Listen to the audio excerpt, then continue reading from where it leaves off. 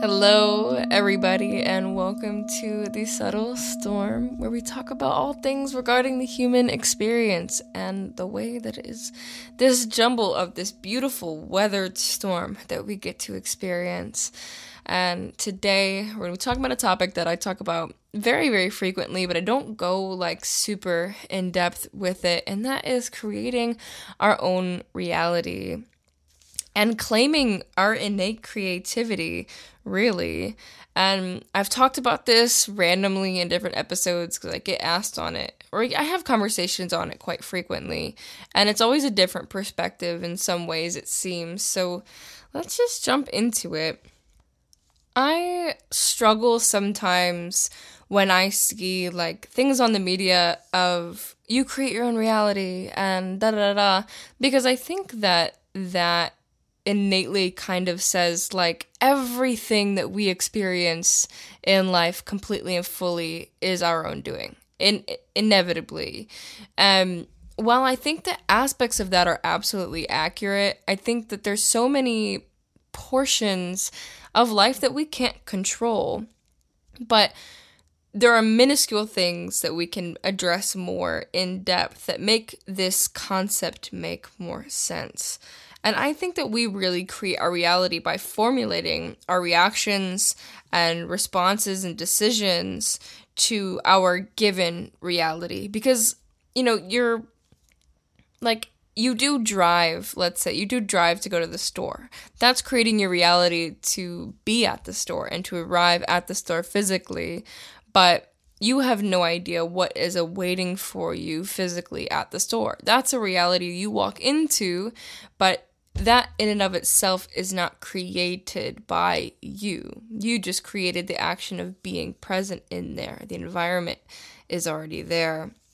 If that helps a little bit to understand, but we'll definitely continue to branch off in this. But I'm going to go off a little bit on another tangent about creativity, because I think that these are two structured aspects of this conversation. And also, by the way, going to be relating this more towards relationships and physicality. So I think that we are absolutely innately creative beings.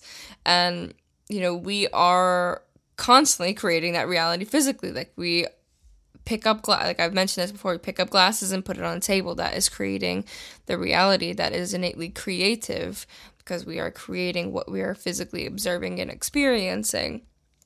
And on top of that, we also come from creation. We are innately bred for creation. We are created out of creation. We're born creative. We are born out of that creation. Therefore, we are innately creative.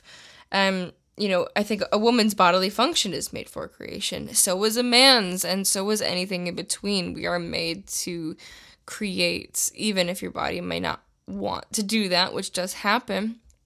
But we're still made for that, in a sense.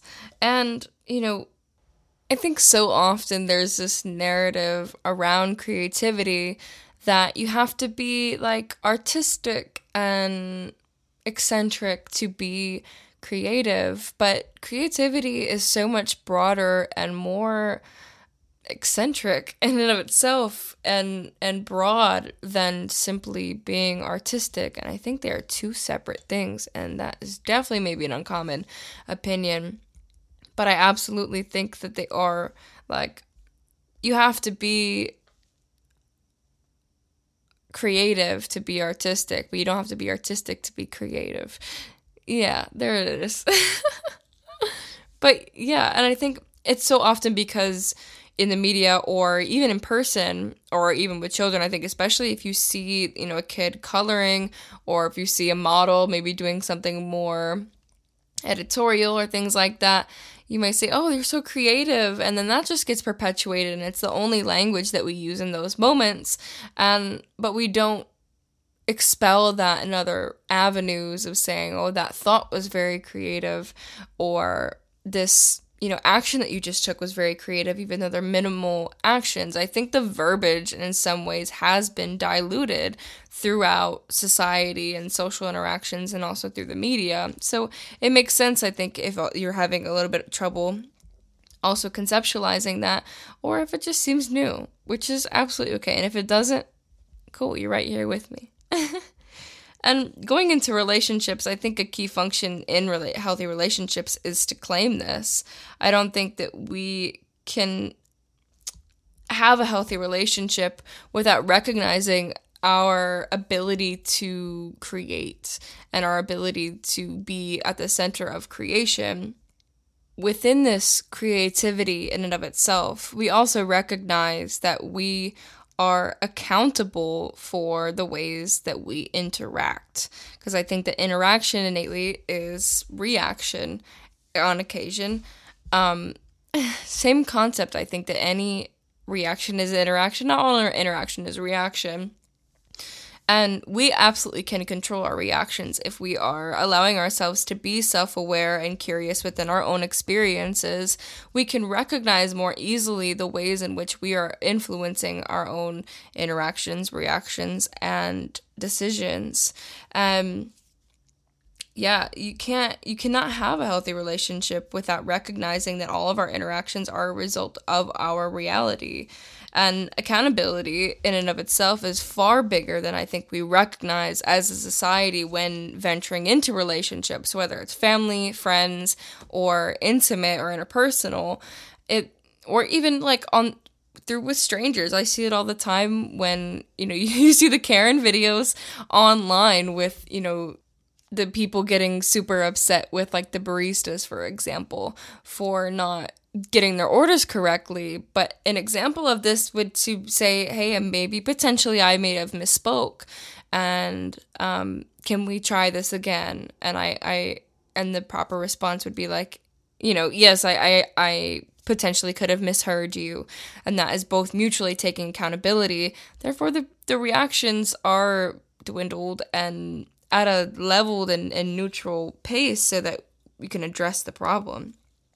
And that type of interaction in a relationship is what helps it to thrive, so that you can both kind of meet in the middle here and give 100% accountability and give another 100% accountability and meet in the middle and recognize you both are absolutely creating your own reality.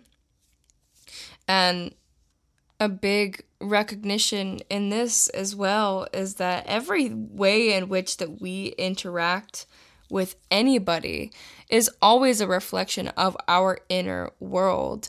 It's always a manifestation of our internal experience with the outward projection.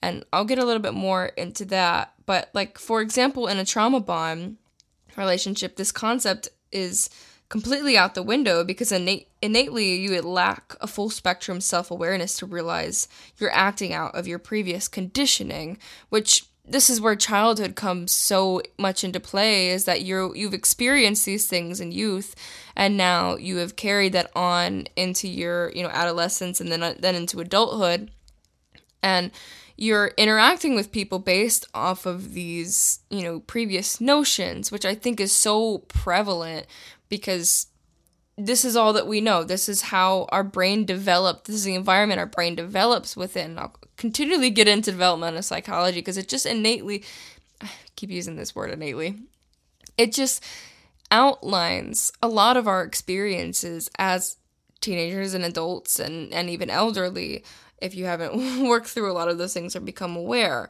And when we really hone into the ways in which we're observing our interactions with people, it all traces back to how we were treated in youth and how our responses were at those times, especially in the more survivalistic modes or our natural responses to behaviors where we're clearly asking for needs, for example, and maybe they're not getting met, or our primary needs aren't getting met. So then we develop these traumas or these expectations of people in the world, and then we bring that into our adulthood.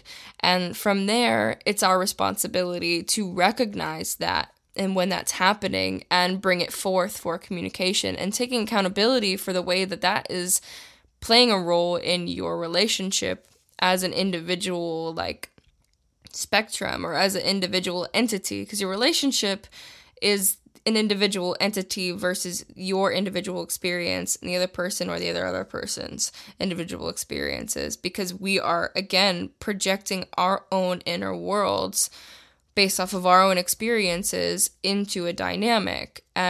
The way to observe this healthy cycle is to say, okay, we're not actually just fighting with each other. It's our subconsciouses or our inner childs trying to find a common medium or find some sense of safety or find, some type of reassurance or love. And by recognizing that, you can also invite far more deeper conversations and closeness and recognition, because now you're recognizing that, okay, I am absolutely responsible for this and I can work on this, and then we can be another entity.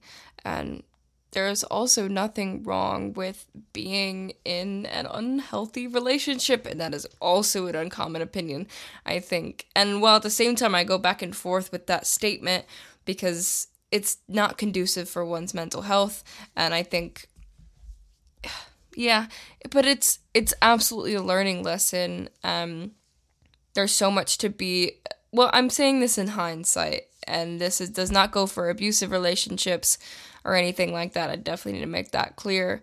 But, if you have experienced a trauma-bonded relationship, I think in some ways that's absolutely a good indicator for you to reflect and observe the ways in which your subconsciouses were kind of at bay and at battles with each other based off of your own previous conditioning. Especially once you enter into a healthy relationship, it can be a really good thing to reflect on and say, okay, well, this is how that was manifesting here as well. That was another secondary example of how my trauma was playing out from my childhood. And this is here now, how I can take accountability for how I'm acting with that now and change the narrative from my own reality. And that is exactly how we change the reality of our relationships. I think also these types of trauma-bonded relationships are absolutely ruled by victimhood and by believing the other is doing onto you when they're really doing out of themselves without realizing you aren't actually the target. The target is probably a parent or probably a guardian or somebody who maybe traumatized them in their youth. You're simply triggering a memory or a trauma that is making them act out of that.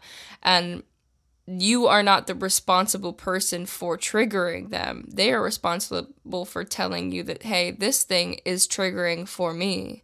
Therefore, I'm going to give you the awareness so that we can act in awareness or even heal this together, instead of blaming you for doing an action that maybe felt good for you.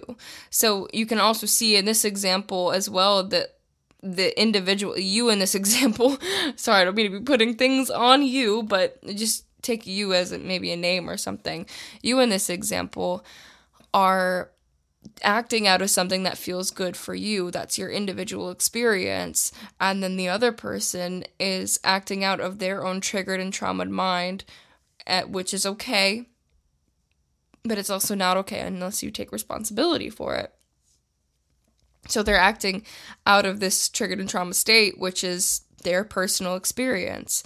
And the relationship is experiencing a conflict as a whole or a difficult moment. But that moment could also be easily settled by communication and recognition.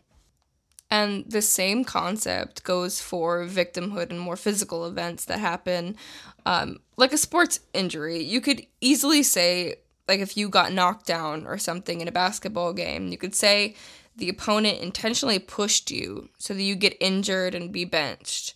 Or you could recognize that it's a possibility, and the possibility that they pushed you, while also recognizing that you decided to play in a contact sport and recognize the risk associated by being involved in a contact sport. And that's not to diminish or invalidate the experience of you being hurt, and it doesn't make it hurt any less, but placing blame on somebody else instead of recognizing your contribution into your own experience places blame or removes the shame for lacking that self-responsibility. And I think that there's a pain associated with responsibility in this regard because it correlates directly to being and feeling wrong, which can be another trauma and trigger to recognize in yourself. So then we project that blame outside so it feels like we're in the right again. And that could, again, absolutely be something that a learned behavior or something that, was passed on to us as a coping mechanism, which is also our responsibility for ourselves, in a sense, to recognize that, take accountability for that, and change the narrative, or even just hold the awareness, because even just recognizing something like that could have so much weight, or have so much, power for you in growth, even just making that type of recognition. And it also takes a long time to be able to, be self-aware in these regards if you're coming from these difficult life experiences. So be patient with yourself, and it doesn't all just come at once. There may be times where you do not take responsibility and then learn later on that you should have, and that is absolutely okay. And again, the same concept goes for things like manifestation. And I've talked about this in another episode where I talked about feeding our minds, and what we say kind of gets internalized. And, with manifestation, by thinking things repeatedly, you can absolutely manifest them physically. And when you recognize that, you've been talking about this thing and how negative it could be, and then it goes wrong, there's an aspect of yourself that should recognize, maybe I had a contribution to this because I was absolutely kind of gearing myself up for this to be wrong, or for this to be hectic, or whatever it is, instead of, blaming the universe or blaming the actual, physical thing, or whatever it is in and of itself, because you absolutely had some type of contribution for it. Your mindset going into things definitely shapes it. And this overall is simply a power struggle that you can absolutely own by taking responsibility for your portion of the creation, or full responsibility. And as you can see in this concept of moving away from victimhood, you're moving into being source. You're moving into being the source of what's occurring for you. And that may be just a restful state to recognize that you are source. And it also correlates to being source. Anyway, going back to relationships, in a healthy co-committed relationship, both people claim 100% responsibility. And like I said, in the conflict example, in relationships, conflict or creation of conflicts are absolutely mutual. Both people play a role. Even if it's one person's triggers and traumas acting out more than the others, there is still a role being played in how you address it, how you react, how your decisions are being affected. And to search for fault in these moments is absolutely an example of victimhood. You can very well also experience that concept mentally, feeling like you're trying to search for fault, for example, consciously choose to be responsible for your reaction, and consciously choose the opposite. And it's especially good for you to express how that transpires for you, and to communicate that with whoever you're experiencing it with. And overall, we can also recognize that there are random events in life that we do experience that are outside of us, that we don't have, we can't take responsibility for. But also recognize that our reaction can create an additional reality of the situation that we are now directly involved in. Like events in history, if we hang on to things that happened in the past that had absolutely no relation to us, the reactions that we have become a, concept in our present reality. Therefore, we're creating the thought process. And if we continue to go down that route, we continue to create the thought process in our present reality. Not that that's a good or bad thing, but it's to say that thing that happened in the past, or that may be happening, countries away from you, is not a direct reflection of the reality that you're consciously creating or unconsciously creating. It's something that is randomly happening, but we also, in a sense, have control over the way that we perceive it in our own reality, and how we can use it to uplift us, or to assist someone, or whatever it may be. Then that becomes a part of the reality that we're consciously creating. Childhood trauma is similar, but broader and much more complicated. We can recognize that children that we are responsible for a parent's neglect, abuse, or etc., but we are responsible for how that affects us down the line, or how that affects our interaction, our decision making, our responsibilities that we take a day to day, etc., etc.